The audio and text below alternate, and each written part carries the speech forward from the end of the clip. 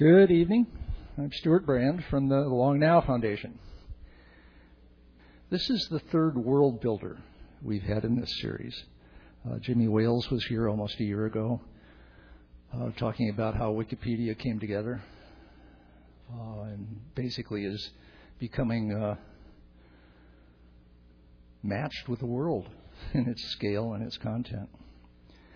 And then we had a combination of Will Wright and Brian Eno down at the Herbst Theater, becoming friends in front of that audience, many of whom are probably here tonight.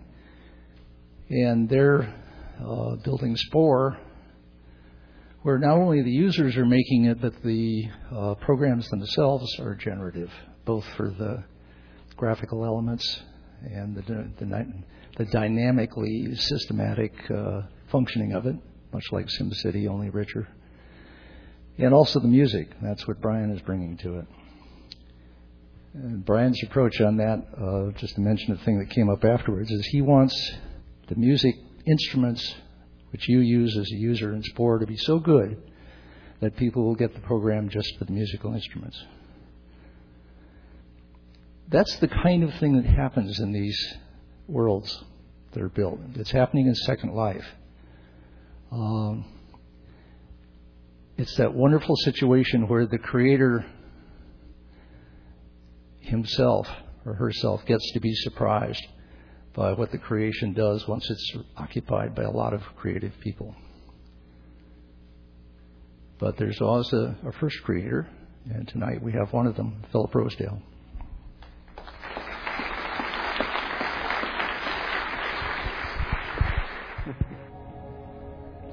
Well, hello everybody. Thanks for having me. I am Philip Rosedale, otherwise also known as Philip Linden. That's me in Second Life. And what Stuart asked me to talk about here tonight, to the best of my abilities, and what I'll try to do is tell you something about Second Life and about what it tells us about the real world. You know, what have we collectively learned from Second Life so far about the real world or about ourselves? And so I thought I would do let me see here, I'm in this odd yogi position. Okay, there we go. Actually, I'm in this, let's see here. I'm sitting down, you see, somebody had me sitting. There are a lot of sounds in Second Life. You always take your chances when you walk away from the screen there for that amount of time. I don't know why I'm sitting. Isn't that interesting? All the Second Lifers out there are like, that is so strange. I'm gonna start up here again.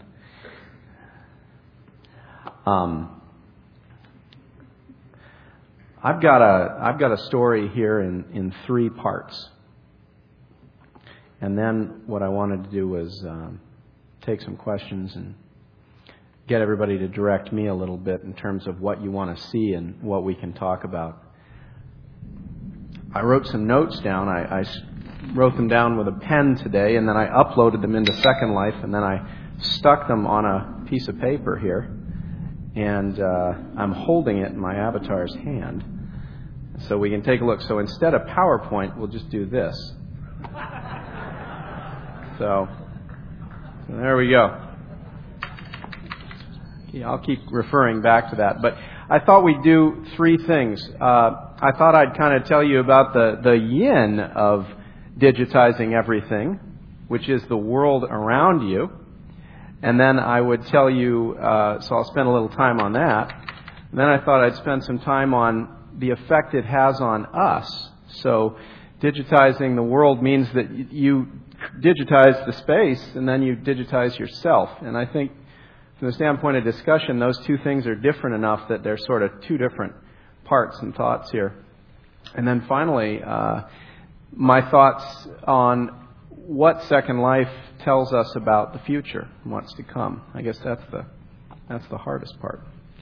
But I thought I'd start with this issue of digitizing everything. You know, we have been digitizing things pretty aggressively for the last couple of decades, audio and video. in general, when we digitize things, we generally do it because it makes them easier to manipulate, easier to share, easier to modify. We've seen that happen with media. And so Second Life, in a way, asks the really big question, well, do we have enough computing power to just go all the way, rather than, starting with these little things like media, and just digitize everything, digitize the whole world? And so starting about 7 years ago, that's what we, Linden Lab, started trying to do. We started writing a lot of software to try and digitize the whole world. Why would you do that? Why would you digitize everything? Well, the world, as the physical place that we as thinking people are embedded in, was here before us. Physics, in some sense, made us. You can see all this I-aming, by the way. This is all people talking to me. Let's see, can I say I'm busy? We had a terrible, for those who are in Second Life in here, we had a terrible upgrade yesterday, so you'll see all the chatter here in the background. How many people in the room, have a Second Life account? That's really cool. So we're getting there. So the world, the physical world, was here before us, and we, as thinking people, can obviously imagine it a lot better. Ideas like who owns what are things that are not written into the basic atomic physics of the world. The world works in a way that doesn't say who owns things. The world works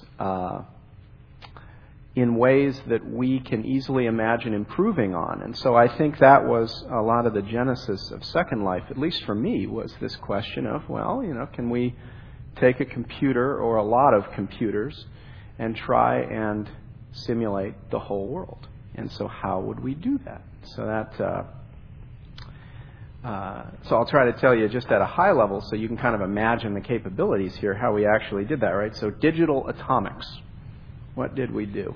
So the world is made of atoms. Atoms are too small to simulate with a computer nowadays. And so we imagined from the start that we were going to do something where, just like you see us now, I'm going to fly here. Everyone can fly, of course, in Second Life. Why not? I'm flying around a little island here in Second Life. And this island is actually being simulated on one computer.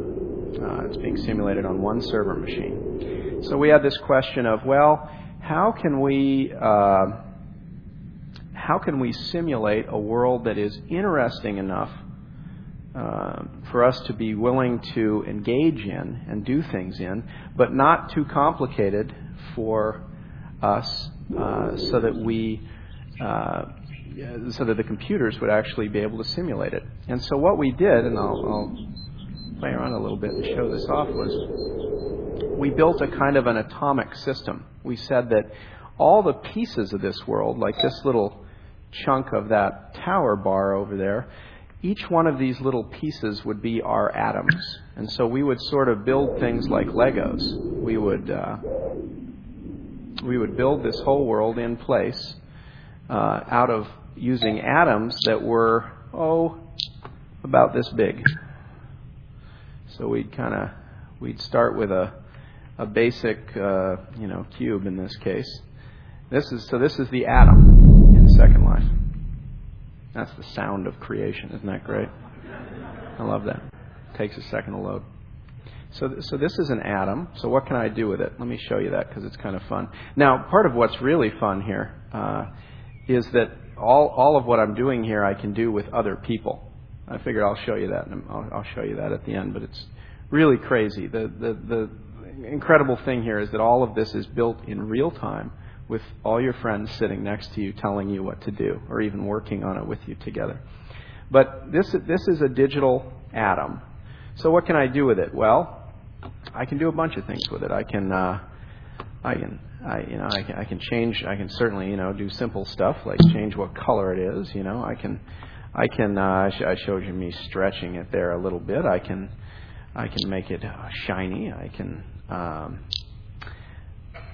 I can cut it, and this is important. You ask like, well, what's the shape of an atom? The idea here in Second Life was to make the whole definition of this object here take up 20 or 30 bytes. So it would be a very compact little genetic representation that would tell me what this object looks like. I can shear it, I can twist it, I can even make it. I can do just about anything I want with it. So that's kind of an atom. Now it's also physical. So it exists in a real world here. So I can pick it up even though I've got something in my hand here. I can pick it up and throw it over there. I could throw it at somebody else, and you can imagine there's a whole world of experience that comes with that. So there's a physics engine that is animating the environment here. Everything is being continuously simulated. The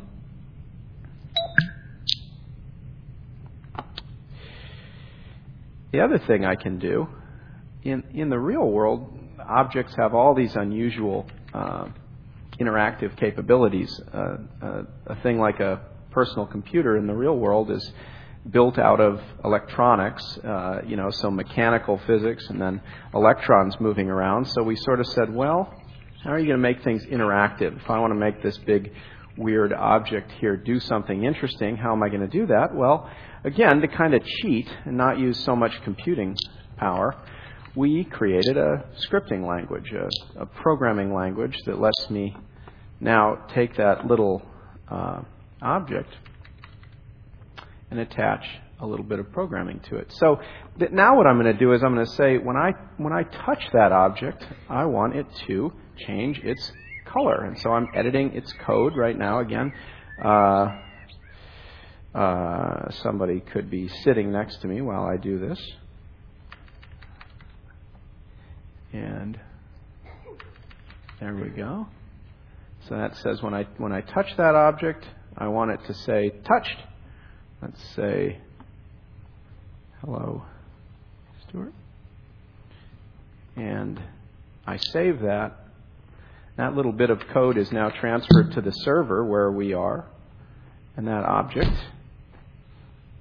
is now also running this little piece of program. And so, if I touch it, it changes its color, and it says, hello, Stuart. Now, this object can also talk to the web. So it can talk to intelligent systems that are running on machines on the Internet, not just on Second Life. It can exchange information with them. It can communicate with other people. It can tell you when your friends come by, act as a doorbell, send you an email when your friends in Second Life come by to see you. It can do just about anything. The language that we wrote is pretty fast. In fact, on this island right now, there are probably about 3,000 or so objects like that are all doing things. In fact, this whole island is about as many as 15,000 or so of those little tiny objects, all being continuously simulated by the computer. If you look up in the air, you'll see some clouds. The clouds in Second Life are a fluid simulation. It's also running on the same computer. And that fluid simulation spreads across the whole system. In fact, there are at this point around closing in on 5,000 computers, about 1 million watts, about a megawatt of continuous electric power that runs the entire world of Second Life. Zooming in on the map here, you can see this little area. And then as I zoom back here, we get to the whole of Second Life, which is actually about the size at this point of about 2 San Franciscos. It's about 100 square miles. And it has tens of millions of user-created objects in it. Which brings me to another point. Let's look at my notes here. It's just cool. Yeah.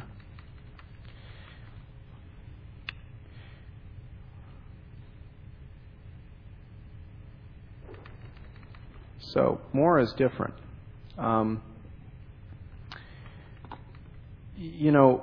When we started with Second Life, and when you look at one of those little tiny, cubes that I was playing with there, you're struck by the thought that this in and of itself isn't very interesting. That one little object with a little bit of code on it isn't going to do very much. But what you want to keep in mind is that things take on very different properties, emergent properties, as you scale them up. And so right from the get-go, we built Second Life to be this tiled simulation where you could just basically start with dirt. Second Life was initially 16 of these server machines and nothing but sort of some grass. This island that we're standing on now, obviously, I just chose it to start out showing you things here. It's an island that was entirely built by the one person who owns it. There's close to 5,000 of these islands now from that original 16. When you looked at those 16 simulators, and a lot of investors, say in 2002, 2003, that kind of time frame they'd look at this dirt and grass and they'd say, "You've got to be kidding me. You guys are, first off, it takes all this computing power for you guys to run this ridiculous thing. And second of all, you're expecting a bunch of people that you don't know to build everything.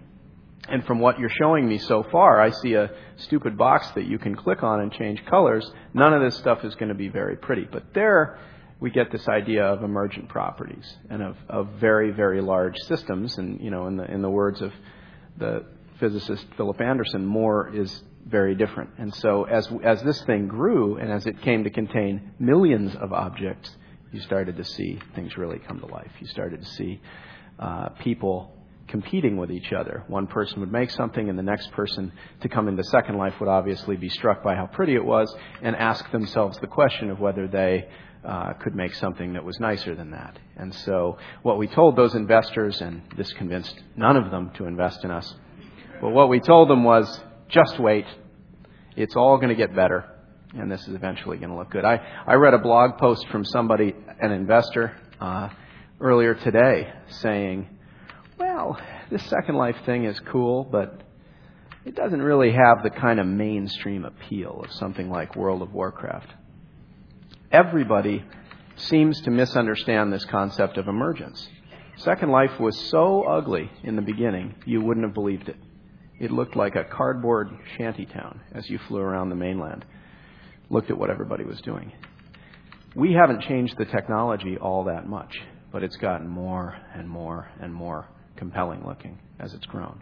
So very, very different when you do something like this at the scale that we're doing it. Again, 1 million watts of power and 5,000 machines it's a lot of equipment. This is a different kind of thing. The other thing that's interesting, and you really saw that when I was, still learning my Mac here. And yes, we run on Mac and Windows and Linux. The other thing is that all of this is done in one contiguous space.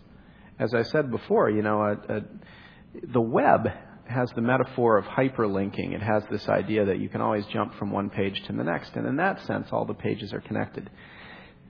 Some of the attempts that people have made historically to create, the metaverse, to create 3D spaces online, have failed to recognize that what's so critically important is that all of this stuff happen in one big space.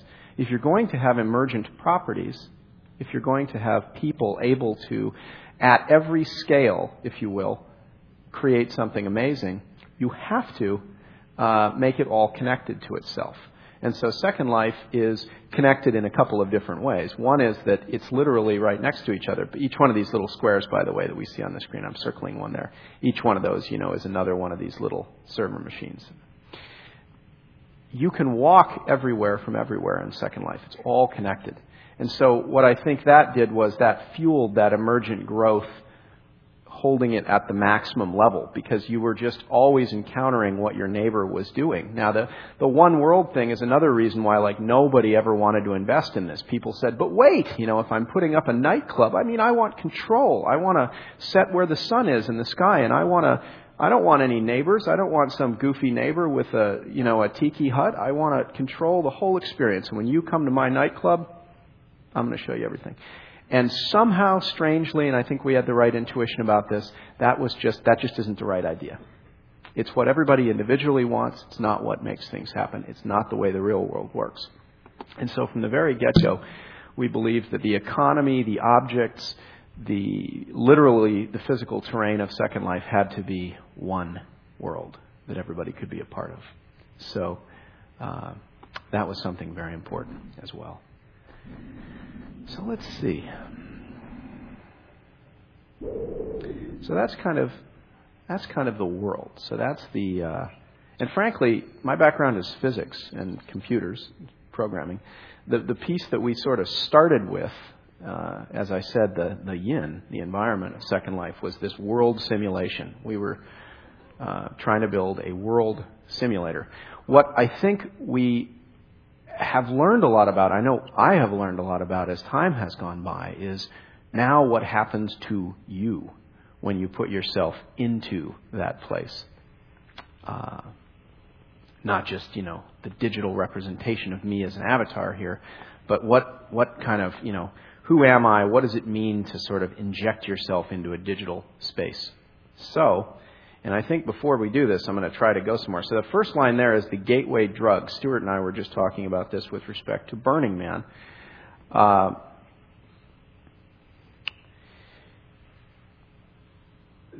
There is a property inherent in the experience of projecting one's identity in one way or another into the computer and then interacting with other people in real time. There's this magical thing that Second Life takes advantage of, that text chat before it took advantage of, which is that when the environment has the property that you're sort of there, but you're not really there. You're not really making eye contact, but you kind of are. So you're close, but you're not close. It has this fascinating kind of indirect property.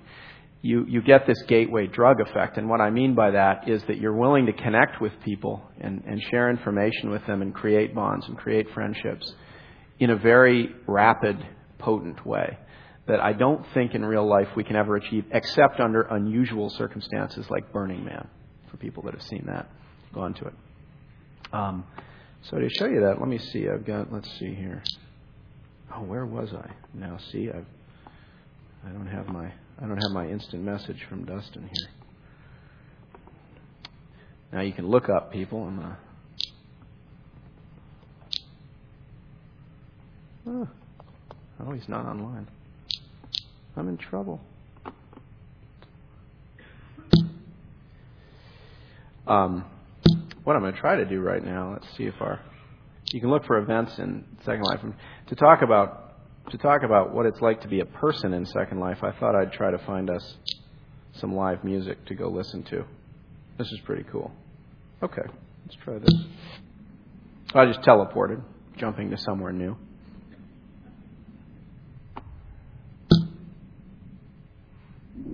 The other thing that's amazing about Second Life is it's if we had to ship this environment to you like as a video game, if we had to put it on DVD and send it to you, it would at this point it's about 25 or 30 terabytes of data. So it would be a big shipping carton of these things, and you'd get really sick of changing the disk. What I'm looking for is look at all the little green people over there. Oh, this is great. This is a club called Cecilia's, and this is a live music club. So I figured this was a perfect place to talk about. We'll see what's going on here for a second, and then I'll probably mute this. So, okay, this is my last song of the night. That's live. Lyndon, this is your one-song warning. I'm trying to find who's singing here, and I'm going to... It's an honor to play for you guys tonight. I hope you've enjoyed the show. Please stick around. Lyndon Hart is coming up next. This is so cool. And I'm going to explain the person who's playing here, and I'm looking for... Oh, there she is. Okay. My life goes on. Now, this is just crazy. Cylindrian, who I've seen in Second Life before. In fact, I can say she's singing right now, live, wherever she is. And everybody's dancing and listening to her. I'm going to take off my little translator here. We got too much cruft on the screen here. So what she's doing right now is sitting in her house or her home studio, and she's playing this music for us, for all the people that are here in the club, and she's streaming it live at 128 kilobits to us as an MP3 file, and we're listening to it. So I can ask her to actually, when she's done, I'll ask her to give us a shout out. One of the coolest things I always enjoy as Philip Linden, everybody knows my name because Linden is the last name of the Lindens, the company. Did you hear? You still wear your Second Life coat? I want one. You didn't give me one at the convention.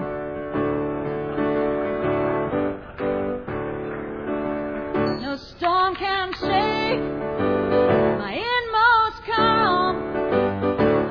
So I'm telling her. To that rock I am clinging, since love is Lord in heaven and earth. Make it easier for everybody. Oh, how can I keep from singing?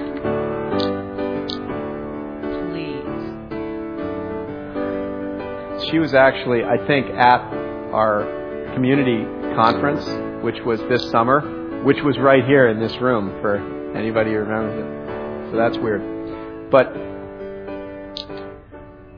so wait a minute now, what was I going to talk about? So what is it? The jacket, yeah. I don't know. Oh, the jacket. Oh, you mean my leather jacket? There's only one of those. She knows that. So I'm going to sit down in the chair here for a moment, surrounded by all these people, and talk about a couple of things about being virtual. One of the things that people... This is a game of, can I interest you more than the screen?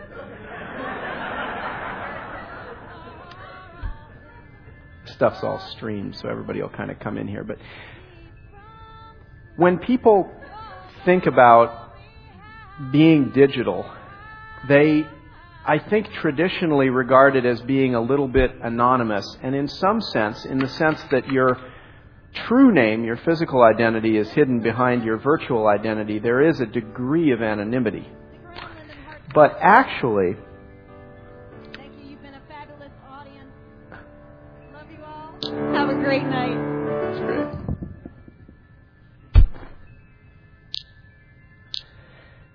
So the thing that's so interesting about this sort of an environment is there's actually an opposite thing that happens. There's a what is the opposite of being anonymous with respect to your digital identity?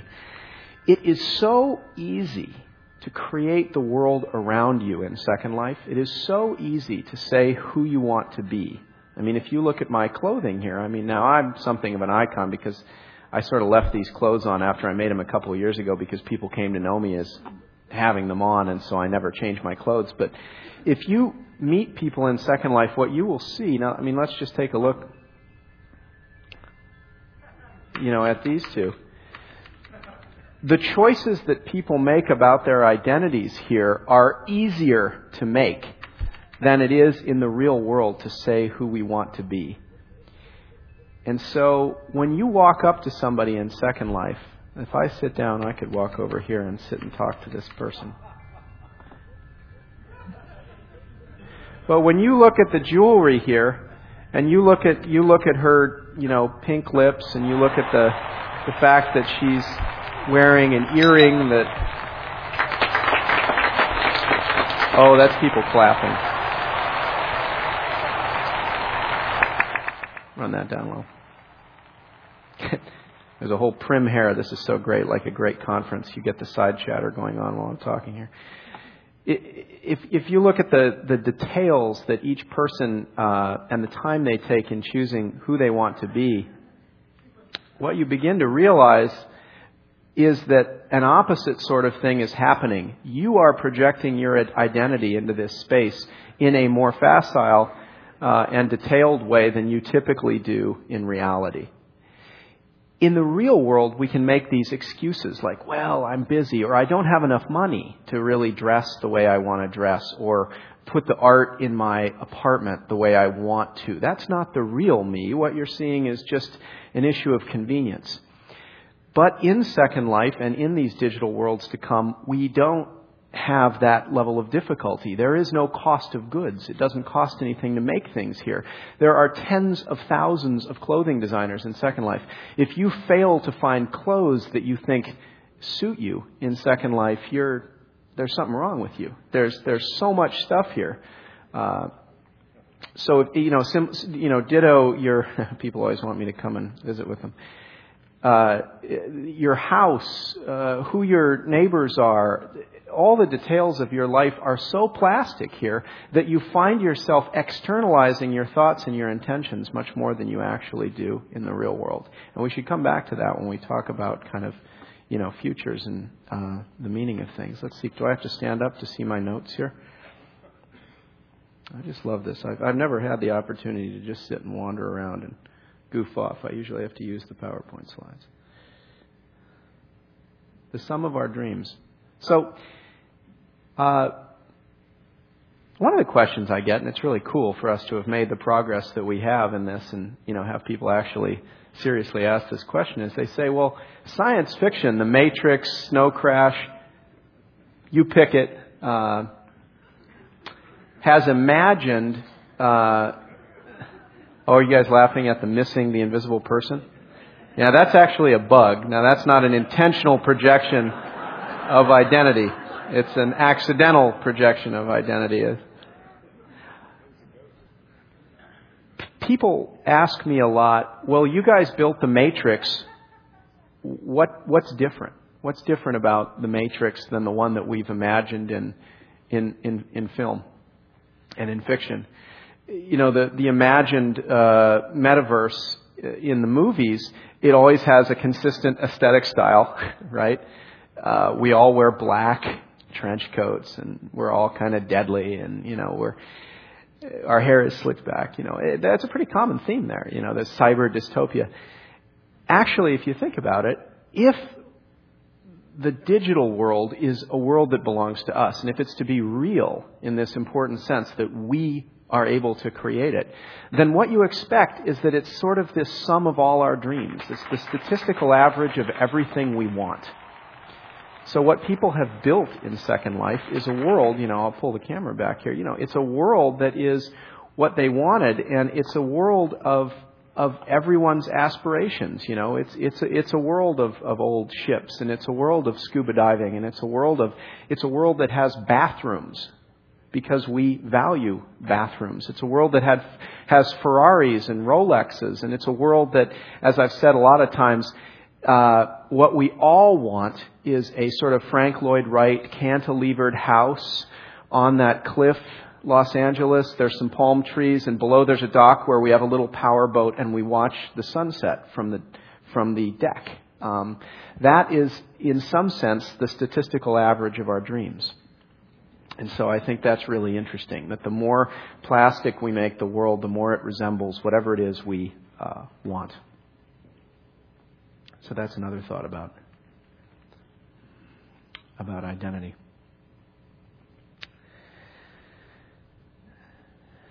So there's just so many opportunities to goof around here.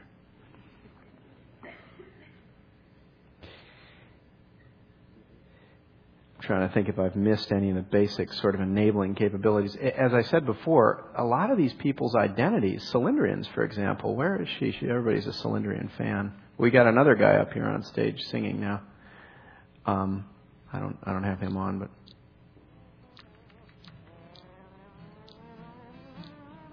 boy, I don't know what he's doing.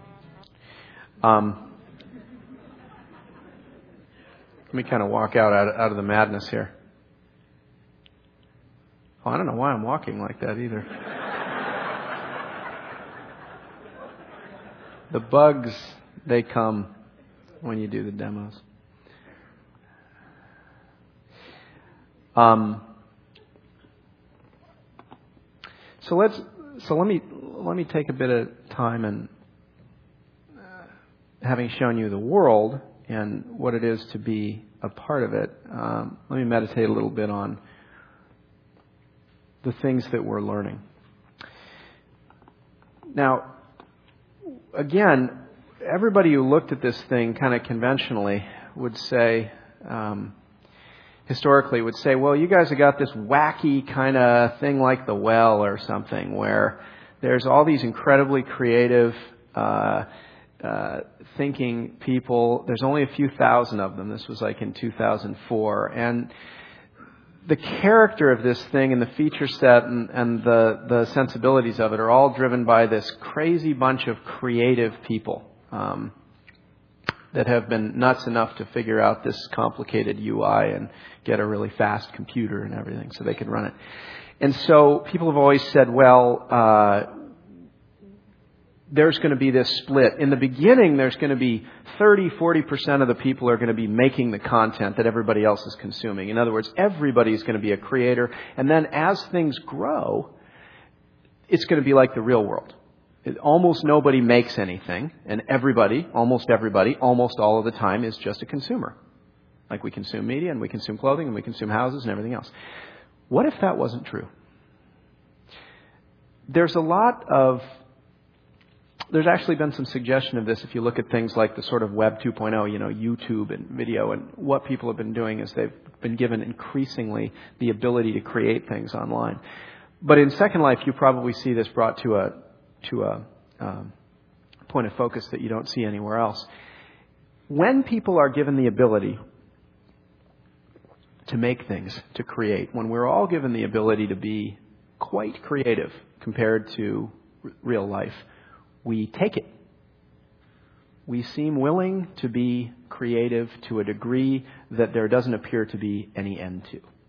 We will sort of make our environment and share it with others and meet people and make things with them, be creative to a degree that doesn't appear to have an end. We have gone in the beginning of this year, we had 100,000 people in Second Life that had signed up, many less people that were actively using it. Now we have 1.7 million people that have signed up. So that's a 17-factor growth this year. It's still 30%. The statistics we have that indicate how much time people spend making stuff is not changing significantly. People are still taking advantage of the plasticity of the environment and making it their own. And that doesn't seem to be changing as more and more mainstream people come into Second Life. So that's my first point about the future. If we use technology to enable the world to be deeply mutable by us, we will, it seems, to a degree that I think we've sort of forgotten because of the technology of media and the difficult, how expensive it is to build a car, or a computer chip. We have sort of lost, in a sense, in modern technology, our ability to be creative. And these digital worlds are going to bring it back. And what that means is that the world's going to have a lot more variety. Second Life hasn't gotten any less nuts as it's grown, one bit. And there's just as much stuff as ever. So, plasticity. Plasticity is something that we all seem to... Ow. We should go, and there's like skydiving. There's all kinds of crazy things I could do here.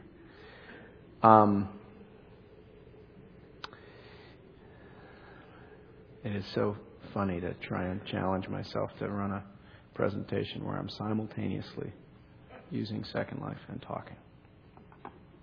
But I like it. And I got to take this. You know what? See, I got to take this darn thing off here and put it on the ground. I keep sweeping it into my leg. The time machine idea there. Bring it back. Everything happens a lot faster in Second Life because there is much more facile communication. There is an ability to very rapidly prototype things, try out new ideas, find a business partner, get married.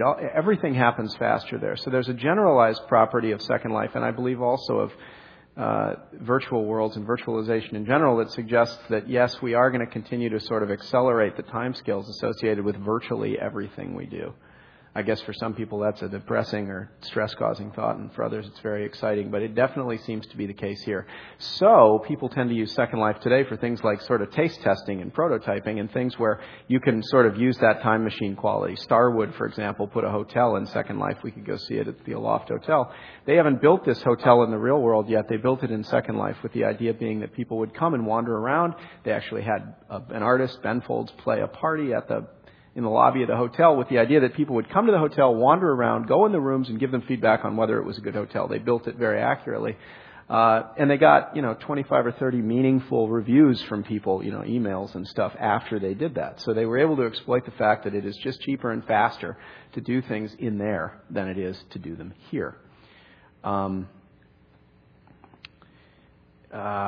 Everything's free. So, with media today, we've got this thing we're contending with that says that if you're an artist, reproducing your music is technologically trending towards being zero cost. And unless you try to legislate against that, which seems fruitless given how many countries there are and how many different approaches people can take to this, you are not going to be able to stop the physics, so to speak, of that cost equation, that things are going to become freer and freer. Well, Second Life is the ultimate extension of that because everything is free. In fact, the only scarce resource, and Stuart was reminding me earlier that I think Jaron Lanier perhaps said this almost 20 years ago, the only natural resource in this future virtual world is creativity. As a pragmatic technologist, I'd put a little comma and then say, and also computing resources. As people sadly know in Second Life, there is only so much grid here to extract simulation power from. But pragmatically or strategically in the limit of computation, the only thing that's precious in this environment is creativity. And so things like you as a brand, you as a famous person in Second Life is meaningful. The idea of you charging a fixed price for every copy of an article of clothing is probably not as meaningful long term. So again, there is a pressure there toward diversity. So that's another thing we learn about the future.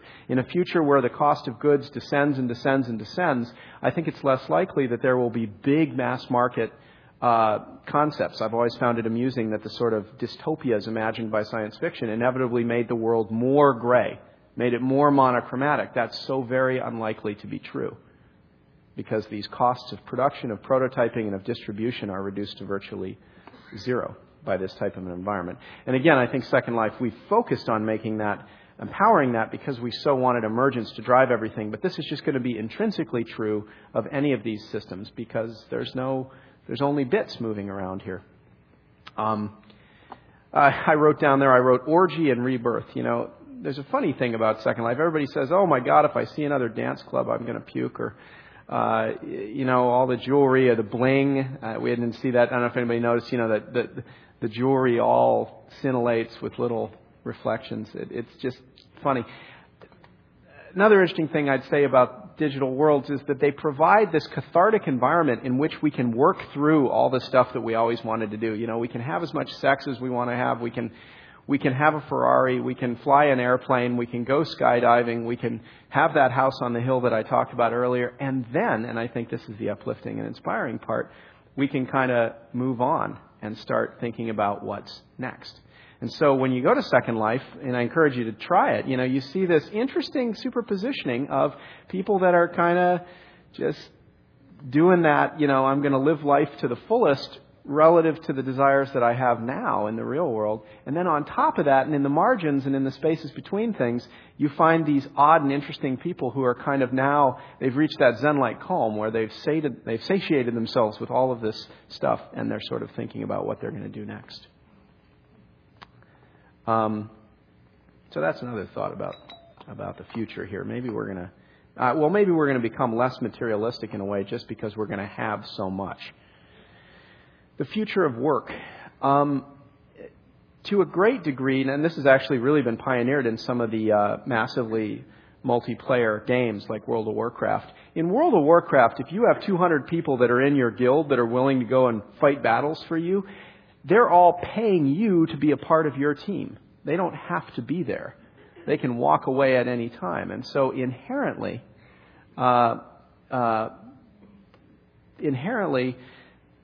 management and organization happens differently in an environment in which people have so many options and are so much fundamentally freer.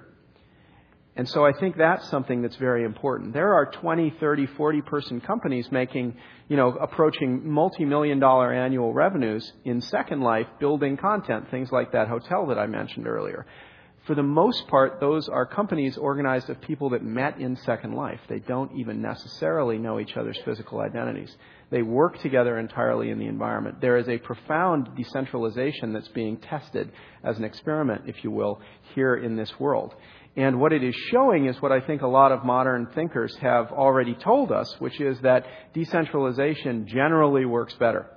That businesses can operate more efficiently, that people can operate together better when they are very, very free to make their own strategic judgments about what they should do. And then you sort of see the emergent sum of who's able to be effective as a manager or an organizer under those conditions, rather than these sort of monarchic work environments that we have today, where the CEO, you live in that town and there's 4 or 5 companies you could work at, but you're better off not telling off the CEO. A corollary to that is that people are starting to do a lot of business meetings in Second Life. A lot of business meetings. Real world business meetings. I mean like IBM, having a team meeting. And the reason that they're doing that, I don't think, is necessarily because those meetings are empowered fundamentally from the content perspective by being done in Second Life, but instead because they're more fun and you're more likely to, speak the truth in those meetings. So that's a fascinating thing to think about. Again, we all came into this thinking, well, we're going to use technology to somehow make business meetings better. I think most business meetings aren't of any value, so you can't improve on zero. But you could make them more fun. So the Museum New York. So therefore, I say that if digital environments are likely to be premier environments for collaboration and creativity, if we're going to move a lot of intellectual energy into Second Life, into things like Second Life, into cyberspace, then what is actually going to happen to the real world? So my last thought, before we can take some questions and go in whatever direction we want here, look at some other stuff in Second Life, is I really believe that particularly the places where we have conventionally gathered to work, the skyscrapers of New York, when I look into the future, people say, what's going to happen here? I get this feeling, and it's a weird thought, but I think it's true, that these are going to become kind of like museums, kind of like how we visit the old, we visit the old, paper mill that's down the way that, you go and see it now. You still go to it. There's still people wandering through it, but they're wandering through it as a museum, a memory. We're going to move the most facile, collaborative, creative aspects of our intentions and our thought and our actions into the virtual worlds for all the reasons that I've talked about here. It's easier, it's better, it's higher resolution, it just has all these amazing properties. And I think what that means is that fairly quickly, probably quicker than, as is usually the case with these exponential technology curves, slower at the beginning and then much faster than any of us thought toward the end, I think we really are going to fundamentally change the nature of how we look at the real world. I think we're going to look at it as historical in a way that is exciting and difficult to imagine. So let me transition there to questions, goofing around, whatever we want to do here. That was amazing. Thank you. You've got these cards I should have mentioned earlier. Go ahead and write questions on them. They'll come up to Kevin, and he'll pass on the good ones up to me. A couple of things that we chatted about just before the audience came in. One was I was asking what are the limitations on this in terms of sort of scale in the world. Where are the residents now in the world? Of the, that 1.7 million, are they all in California or in the U.S. or what? Right. About half of Second Life's residents are in the United States today. About half of them are outside. The proportion is increasing quite rapidly. We've just created language translation capabilities. You can switch the UI to a bunch of different languages. Right now, the run rate for new signups is more, I think it's more than 50% outside the United States. Where, especially outside the U.S.? In the UK, English speaking is first and foremost, then Northern Europe. Mm-hmm. Big contingent in Australia. But we are in, 130 countries. There's 4,000, or maybe it's like 8,000 now, I suppose. That was like a month ago. People in Turkey that have Second Life accounts. So very exciting. In fact, you mentioned that. I got my translator. I'll show you this. This is just so incredibly cool. One of the gadgets I've got here, I had it on there earlier, is this little translator toy that somebody built. I found it. You can see it down there at the bottom of the screen. I'm turning it on here. You see, I can pick English up here, and I can pick Japanese over here, and then I can say, there's probably going to be somebody in the audience here who can check this out. To San Francisco. And then watch. Right below that. In kanjis, no less. Yeah. That's actually being done by sending the text that I typed to Babelfish and then getting back the response. And if I have walked around Second Life, I've gone to the Japanese island. There's lots of different places where people, obviously there's no segregation, but there's an island that is mostly people from Japan. And I've sat there and spoken to them bidirectionally, watching their kanji translated into English. You can't do that in the real world as much as people would have you believe you could buy these little gadgets because it's just too hard. You don't have the timing. But in Second Life, you have enough time to wait. That sounds like another reason to do certain kinds of business meetings in Second Life, where you've got people from various cultures who want to use their own language and translate all their bright ideas through Babelfish. It makes them even brighter. It's amusing. Sure. It's comedy. It's a comic experience to talk to people with Babelfish sometimes. The question always comes up with these things, do women use this thing at all? So right now there are about 15 to 16,000 people in Second Life. About 43% of them are women as it stands today. I think the reason that it's less, women use Second Life on an hours basis quite a bit more than men do. By quite a bit, I mean like 30 to 40% more.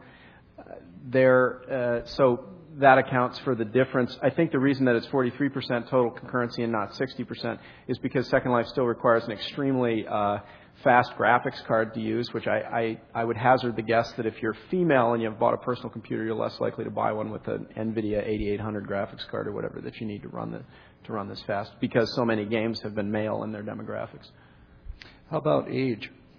The median age is 32, but the older you are, the more you use Second Life. Second Life is not as heavily used in the sort of 18 to 24-year-old category where all the games are focused. And the older you get, the more you use it. And again, pretty consistent with the basic experience and ideas. Do you have a theory why older people will spend more time on it?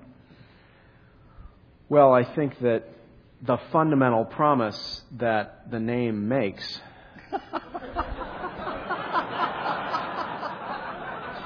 is pretty. I've conversed with people who have pretty much echoed that. There's a great story. One of our employees was a woman. I was interviewing her, and she told me this is just so cool. She was a big Second Life user. Her mom was a big Second Life user. She's at a nightclub. She's dressed up. She's dancing in Second Life, and her mom shows up. Of course, nobody knows this. Mom's, she knows her mom's Second Life name. Mom is dressed up, to kill. And this woman IMs her mom and says, "Mom, could you, this is crazy." And her mom IMs her like, "Piss off, I want to live my own life." And then she tells me, her mom, 80. And living. Here's a question from Chris Duffield. Where are you, Chris Duffield? Right down here.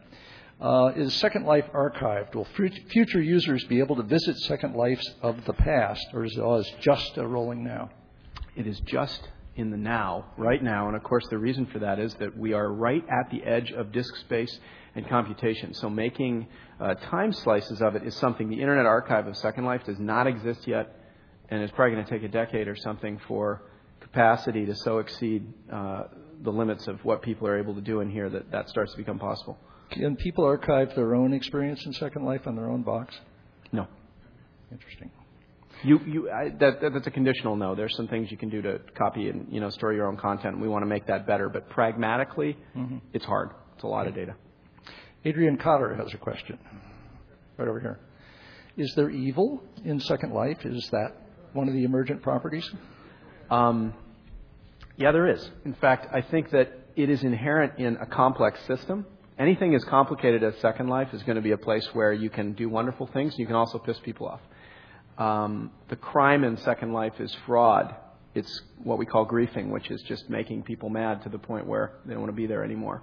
And there's as much of it there, I think, as there is here in some ways, but you're a little safer. So that begins to answer Josh's question.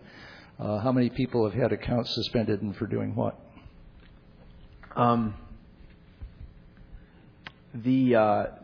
Fundamentally, accounts suspended, banned from Second Life, probably in the hundreds now. So statistically, the answer is surprisingly few. Pierre Midyar, an investor in Linden Labs, says, eBay was founded on the belief that people were basically good.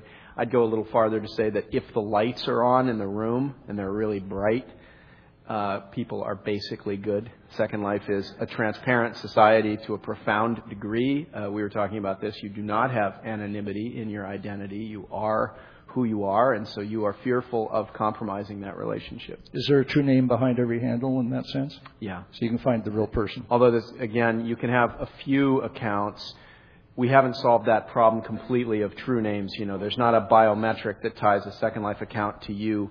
Probably someday there will be validation and verification systems that will actually do that. You'll be able to choose, who you want to trust. Okay, here's a question from Kevin Kelly, speaking of evil. I added that. Why not try the grand experiment of eliminating copyrights for creation? Embrace the universal copy bot and let all creation remain in the public domain. Is it too late to try that? Right on. Very rich discussion, as Kevin might know, in Second Life, a huge issue. People argue about copyrights all the time. I think that Second Life has a number of communities emerging in it that have very different rules. Whether or not you fundamentally embrace copyright, say, within the local concept of community, is definitely a testable assertion. I mean, you can set your objects in Second Life to be indefinitely copyable by everybody else, or even everybody within an enclosed group, freely. And so you can test that. Mm-hmm. I think what we've got going on here is a kind of a test of that will stabilize at some real value that I think will be I think it'll be a lot closer to, it'll be a lot more liberal and more copyable than what we have, say, in copyright law today. I don't think there's the ability, or it's going to be likely that everybody in Second Life is going to manage to enforce and continue extending copyright law the way, sadly, we've seen it, done here. You mentioned that there's 5,000 islands. On the islands, do people get to sort of make alternative versions of the world where the economy works differently, or I don't know, if the physics works differently or something? Yeah, there are places where you can kill people. There are guns in Second Life. I was shooting one earlier before everybody came in. So there are a lot of experiments going on. There's very liberal communes that you can experiment with. You can't turn off gravity. Everybody always wants to turn off gravity. There's not a thing to turn off gravity yet. We'll probably put it in at some point. It's hard from a computational perspective because then everything's scattered up to infinity, above the ground. But there are a lot of experiments in different sort of ways of living that are going on to a much richer degree, as you can imagine, than in the real world. Michael Schrag has a variation on the violence and pestilence question. Are there no barbarians, no World of Warfare crowd who wants to come over and colonize Second Life? Oh, barbarians like from World of Warcraft who colonize? Yeah. Mm-hmm. That happens all the time, actually. That's one of the funniest. One of the funniest things to see happen in Second Life is actually to see an intentional group of people, miscreants in many cases, coming in to just torment everybody in Second Life, kind of get seduced by the environment. So it happens a lot. People will come in and they'll kind of, 80% of them will go back to playing World of Warcraft or whatever, and, they'll have a hoot, for a while, and then they'll a group of them will basically stick around and start building something of value. Again, I think with the lights on, with a transparent environment, people are basically creative and basically good. But yes, that's one of the funniest. I shouldn't say funny. I mean, sometimes it's funny, and then sometimes it's frustrating for us because we'd like to have better systems to help at least minimally police things. But yeah, people do come in that way. There are barbarians. You haven't said much about the economy in Second Life, and Wall Street Journal and all these places, Forbes and Business Week and so on, are all over Second Life trying to understand how come you get basically a real functioning token economy that intersects with the dollar economy in strange and continually marvelous ways. Yeah. What can you say about what you're learning about the economy of Second Life? Well, fundamentally, we always wanted a market environment to dominate the physics of the world, beyond the sort of automata of local rules that was the basic world simulation that I talked so much about. We really believed that the market was the best conversation for what was going to be of value and what wasn't. And so we built a currency system, and we actually allow that currency to float against the U.S. dollar. This is a fascinating issue. Why do we do that? Well, because the GDP, the productivity in Second Life, as both the technology and the user base scales, is going up at a more rapid rate than the number of people.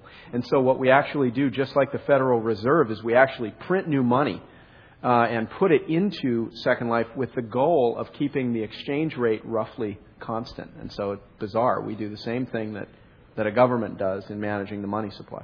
How do you actually calculate what the metabolic rate is economically in that? Do you have some script that tells you that? Well, the traditional basket of goods is obviously kind of out the window because you don't need anything to survive here. So food and shelter and clothing is kind of meaningless. But what we do is we look at the average amount of money that people spend in a transaction. We look at their total amount of money they're spending over unit time. We look at the diversity of objects that are being bought and sold. And again, by the way, as you can imagine, the contrarian thing that happens here is people who have probably heard like Adidas, Nike, Starwood, Toyota, everybody's in Second Life. These companies are doing, a number of them are doing really amazing things, but they are as yet invisible against the backdrop of content that people create. So the diversity of stuff that's bought and sold is almost as large as the number of transactions. It's like everything was a one-off here. Several people have asked, how do you make money? Is this a subscription deal, and where does the money come into Linden? So the way we make money is, for the most part, and I'll simplify here for this discussion, we basically rent that land. Because we're operating at this point all of these machines that simulate the world, we don't anticipate, by the way, this is going to grow much faster than we can put machines online. So it's going to become, we think, Internet-like. In the way this all works. In other words, people should be able to run their own simulators and services. But for today, the way we make money is we basically charge $20 an acre a month for all the land. So it's kind of the entrepreneur's dream. Again, we wanted to spur a lot of creative entrepreneurship. So just like moving, we always looked at Second Life as this big empty country where we were trying to get people to immigrate.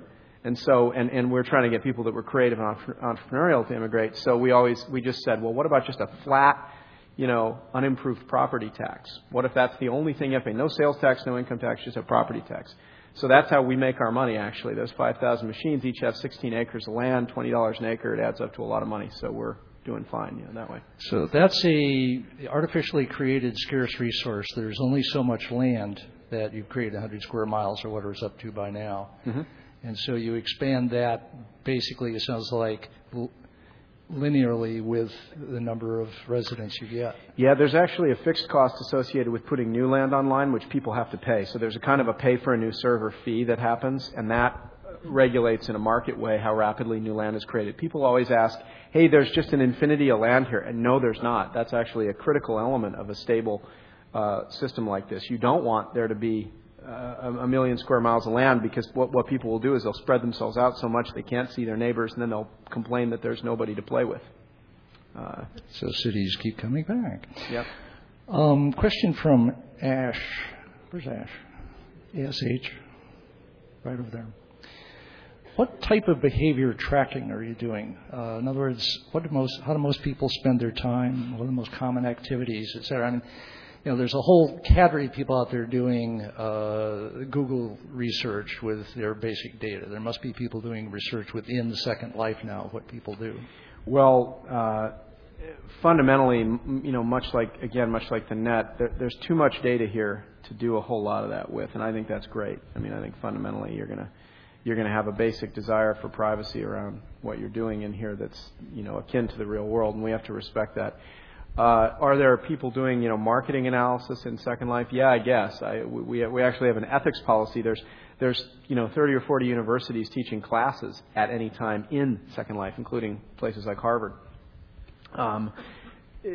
We actually have in that case an ethics policy around don't bother people too much. If you're being a sociologist and you're studying people in Second Life, you have to treat them with the same respect and rules that you do in the real world. We don't, in terms of what people are doing the most in Second Life. I'd say the best thing we know, we can look at things like gross transaction levels and things.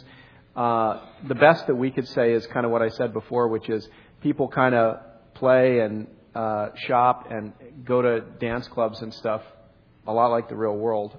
And then there's a smaller percentage of kind of exploration beyond that. What kind of emergent sort of guidelines and rules have you come on? I mean, the Burning Man, by and by they banished dogs, and they said park your car and get out of it, and from then on bike and walk. What kind of rules like that have emerged? Because they had to. There's great rules like that. Like we let you basically put anything on your avatar you want. You can have shiny jewelry and you can have prim hair. You saw some people talking about that, which is I don't. I'm one of the eco-sensitive people who doesn't have prim hair. The more stuff you're wearing as an individual makes you more beautiful, but it also slows down the experience for everybody else. So there are emergent rules like take all that crap off if you're coming to a public lecture like this. And there's things like that. There's a lot of rules around behavior, when it's appropriate to speak. People are surprisingly quiet in a group discussion in Second Life. It's very compelling. You can easily have this number of people and be reading the chat. And, so long as it's a not intentionally gregarious or, mean crowd, you get a stable environment. Here's a question I bet you get a lot of from Amber Kerr. Way in back there, waving your hand. Do you think there is a possibility that Second Life detracts from its users' first lives, their real lives? For example, they find solace in virtual relationship other than maintaining their real-world relationships. What's the divorce rate? Come on. Yep. Actually, I should know that. There is a divorce concept. You can actually have a partner. The same is true with sailboats, by the way. Yeah. But let me say this. Let me say a couple things. Well, first, let me tell you a story. There's a guy named Max Mondes. He's a well-known guy in Second Life, built skyscrapers, built furniture, buildings. He got on our forums one time and he said, I lost 70 pounds while using Second Life. Now, this was a guy who sometimes was clocking over 100 hours a week. And there's a lot of people who do that much, Second Life. And so everybody got on the forums, including me. I was one of the first ones, and said, Max, your weight should go in the opposite direction while you're using Second Life. And I said, what happened? And he said, well, I've been in here for a couple of years now, and every day, every few days, I'm tweaking my avatar. I'm getting a new piece of clothing. I'm keeping up with the trends. I'm putting on whatever. I'm going out. And he said, at some point, it just struck me, it's so easy to modify my avatar. Could it really be all that hard to modify my body? And there anecdotally have been a lot of stories like that. I think, though, the big picture question about is Second Life making you dumber or smarter is answered by the question of, well, what are you doing there? If you're sort of treating Second Life like a lemonade stand, you're trying to make a little extra money, or you're trying to convince people to do something, or you're trying to prototype some architecture or build an airplane or whatever, let me tell you, Second Life presents you with more intellectual challenge around socialization and business formation and friendship and programming and everything else, as deep as you want to go, so to speak.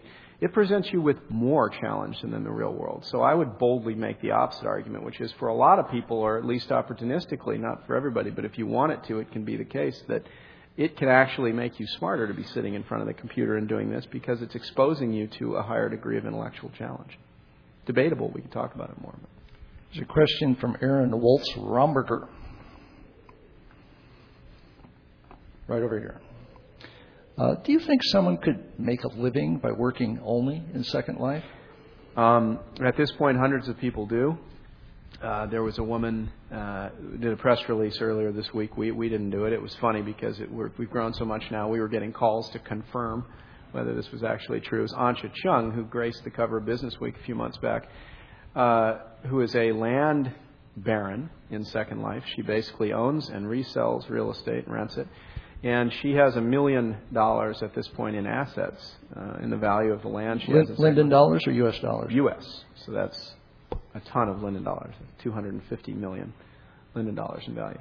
So she's actually making a big living. People making clothing in Second Life, jewelry, furniture, running these nightclubs like the one that we were in. You know, that live act. You got a whole economy that's behind that. Many of those people, this is their full-time job, believe it or not. The total economy is, again, we haven't touched much on the economy. The total economy of Second Life is about $10 million U.S. a month in exchanges between people. Not what we make in goods and services transacted. So there's a big pie there to have a piece of. How much money exists since you're the creator of it? Do you know the total? About $5 million. So that's fascinating. For those who are in macroeconomics, the velocity, the rate at which money changes hands in Second Life is about 200% a month. So that's like total, really holding down the fast forward button on the time machine. Alex Zwissler. Where are you, Alex? Right here. Is there a third life on the horizon? Where will the exponential acceleration of technology take Second Life? Well, and again, we were chatting about this a little earlier. People seem amazingly incapable of extrapolating technology trends. They always believe technology will affect them more in the immediate future, and they don't. They're unwilling to even embrace what's going to happen farther out. The first thing that's going to happen here, and it's absolutely certain, if you see movies today, you see scenes that were created entirely using CG. They were created using computers, okay? In a movie today, given a whole lot of offline processing, you can create scenes that you can't tell the difference between them and reality. Well, in just a few years' time, as this technology moves, as it always does, from mainframes, so to speak, to real-time processing on PCs, Second Life is going to look like a movie. Now, think how that's going to affect you. When you watch the trees blow in the wind and you watch the birds fly by, they're going to be at the resolution and detail of what you see in the real world. There won't be any difference. The claim that, I'm not going to get into this because it doesn't look real enough yet. Yeah, well, just give it a couple of years. So I think that's one thing. And then I think looking way farther out at technology, as I said, we're going to move a lot of our creative energy into here.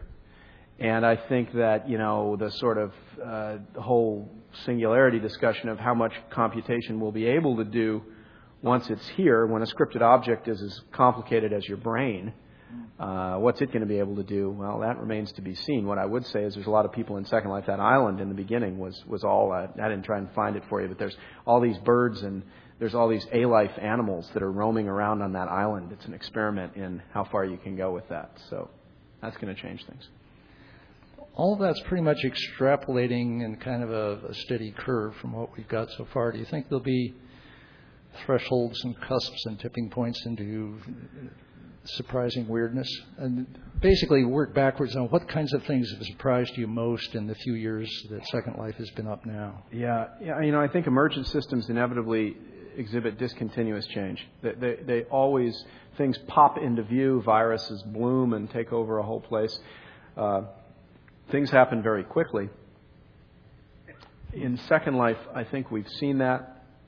People have sometimes said that Second Life steps through these periods of human history, right, where it's initially kind of tribalism and then you get feudalism, and we move through the stages of human experience as people kind of test the waters in here. So I think there will probably be some big discontinuous changes. You got me. I can't hazard sort of what the next ones will be. I think that this concept of very, very high degree of verisimilitude and resolution will create some profoundly different usage trends in here. Today this is kind of a playing around with AutoCAD kind of thing, make my house and invite my friends over and play a little music. As the technology changes, it's very difficult to say what the experience will be. You'll be able to drive a car much more easily. You can drive a car in Second Life today, but it's still really clunky. Now, Second Life you described importantly as one contiguous place. But the web also is increasingly, in a sense, one contiguous place. And how do you overlap with other stuff like eBay or Google or you name it? Well, I'm going to divert the answer to that a little bit, because people always say, well, what's so different about Second Life is it's 3D. It's the web in 3D, the 3D web that's talked about a lot. These guys are looking at me. That's great. 3D is very powerful for a lot of reasons that I love to talk about in terms of how our brains work and how our memories work. But 3D is not actually what's so different about Second Life. The idea of things that you do on the web being done in 3D. What is different about Second Life is this modality that you are never alone. When you are at a site, so to speak, you are there implicitly with all the other people who are there. And so you're able to turn to somebody, this sort of mystery science theater. You know, imagine the web. Imagine how fun a bad website would have been in the late 90s if you could have turned to the person next to you and said, this is the stupidest site I've ever seen, you know. You know, if I see another blinking tag, I'm going to kill myself. So that's happening here because you're in here with your friends. You're in here standing with other people. And so I think, so the long answer is, how does it relate to the web? I think the web is a more solipsistic and alone kind of a structure. It's bibliographic. And I think that what people are going to do is they're going to use environments like Second Life to kind of connect all that bibliography into community. And maybe that's what we're seeing with a lot of the sort of, wide, strong emergent use of the word community now on the web and around things like Second Life. Well, that relates to a question from Jesse Cowan-Sharp, right here in the middle. When Second Life is just one of many virtual worlds, what thoughts, if any, is Linden Labs giving to interoperability and protocols or standards, given the role that they had in allowing the unbridled growth of the Internet? First of all, we believe that for this to go to where people want it to go, and there's abundant proof, in the last few months at least, finally, that's true. I think that Second Life's got to be an open set of protocol standards and code for people to be able to extend it as rapidly as they want to. I don't actually think that there will be multiple dissimilar virtual worlds because the cost of establishing and maintaining identity in particular is quite high. So I think that there will be a tremendous sort of a power law behavior where there will be a lot of force that will cause these systems to interoperate so much that they'll be like the real world. You won't have a really strong concept of Italy doesn't give you a different body and you don't have a different name. When you go to Italy, you're still basically you. So I think that's what we're going to see with multiple virtual worlds. But they will be hosted by different people, and perhaps the software will be written by different companies, not just one like ours. A couple of questions on the you behavior. One, I assume is common, is do people have more than one avatar? On average, I think people have like 1.25 avatars. So, yeah, people do, but they don't have very many. And that relates directly back to what I said earlier, which is the thing you have to see to believe. And that is that identity is such a strong thing that you create your identity in Second Life and then you keep it. Even though you can just, I didn't show you this, I can just drag new clothes onto myself and just instantly put them on. You don't do it that much. So identity is a very strong thing. Gender, for example, is strongly mapped. In other words, when you meet a female avatar, it's more likely it's a woman in real life. So, and again, the difficulty is the subterfuge of playing a different gender is pretty hard in an environment that's realistic. That's interesting. Related question, are there private areas in Second Life? Yeah, you can make a private area in your basement today. There are people that have clubs hidden underground. We've probably flown over a few of them already. Yeah, there is a concept of privacy. I think we had from a design perspective, we biased toward public space. But again, that was because we were trying to start this fire of viral emergence. And we were less respectful of people's desire for privacy. In the future, people can and will build more and more private spaces. And even this, the intranet, if you will, of the world today, I think will be replicated. There'll be places in Second Life that are like super secure. And the islands today are like that. I'm flying around on the mainland of Second Life, and the islands are more privatized. Some of these questionnaires sound like avatars to me. Someone named Bronwyn Zim. Is that there could be an avatar?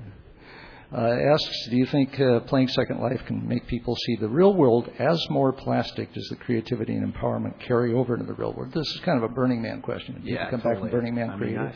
I can only speak for, I can, on the one hand, I can speak for myself.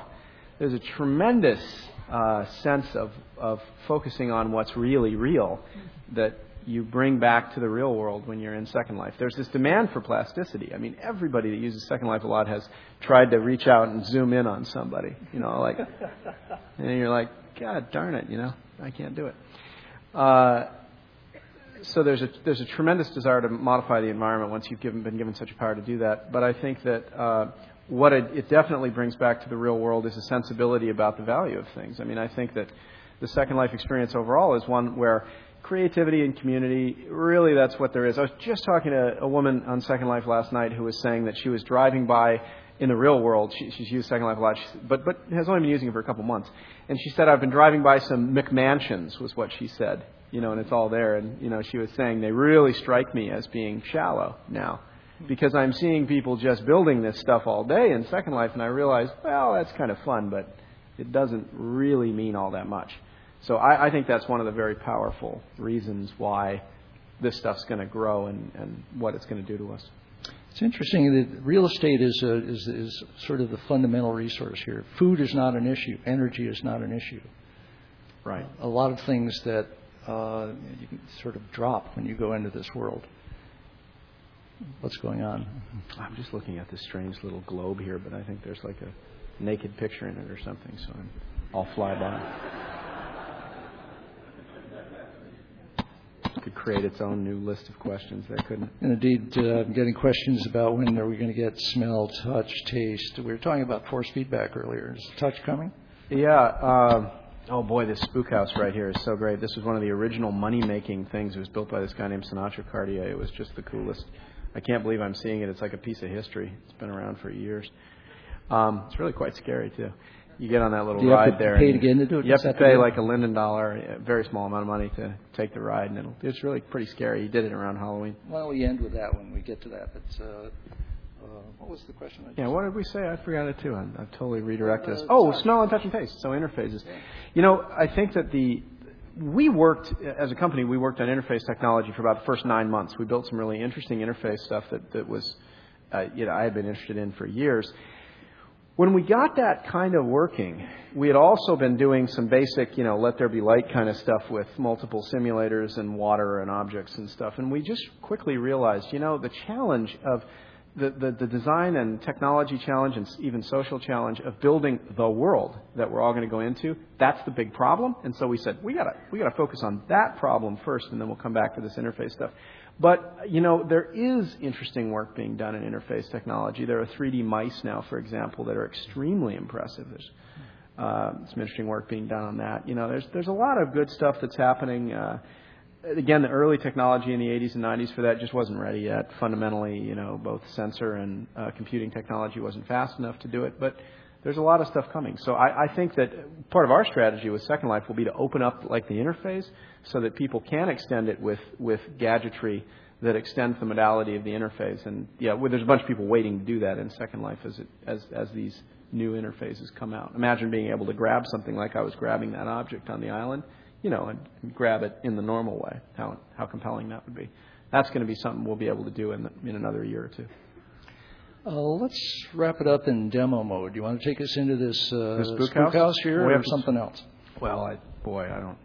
Something else. There's another 10 million things. Let's see if we can see. Sit down here, if I remember correctly, and then you go into mouse look, meaning you look through your eyes. Let's see. What does it say? Stand in front of the car, sit down, mouse click this sign, and pay it $1, and then type spooky. So I'm going to pay $1 here. Okay. You have 60 seconds to say spooky.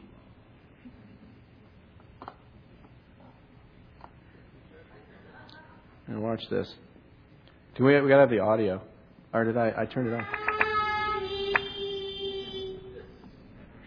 So it's just like an amusement ride. I can look around, see a little car.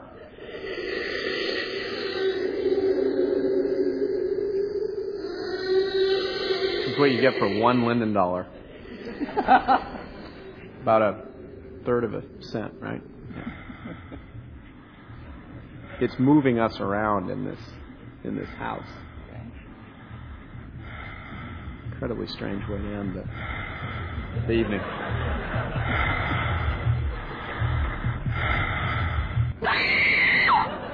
Anybody scare anything? In the right environment, that can be pretty scary the first time you hear it.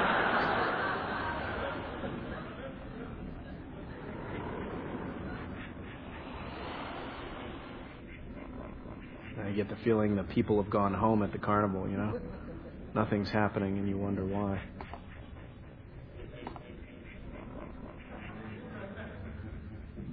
This is one of those, like, psychology tests. How long will we sit here? There we go.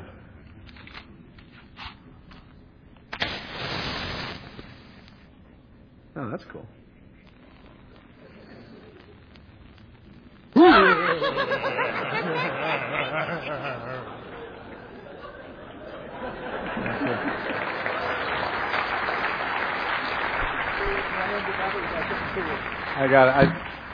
I could go. We could go on and on, but why don't we wrap it up there? Give them time. Thank you very much indeed. Great.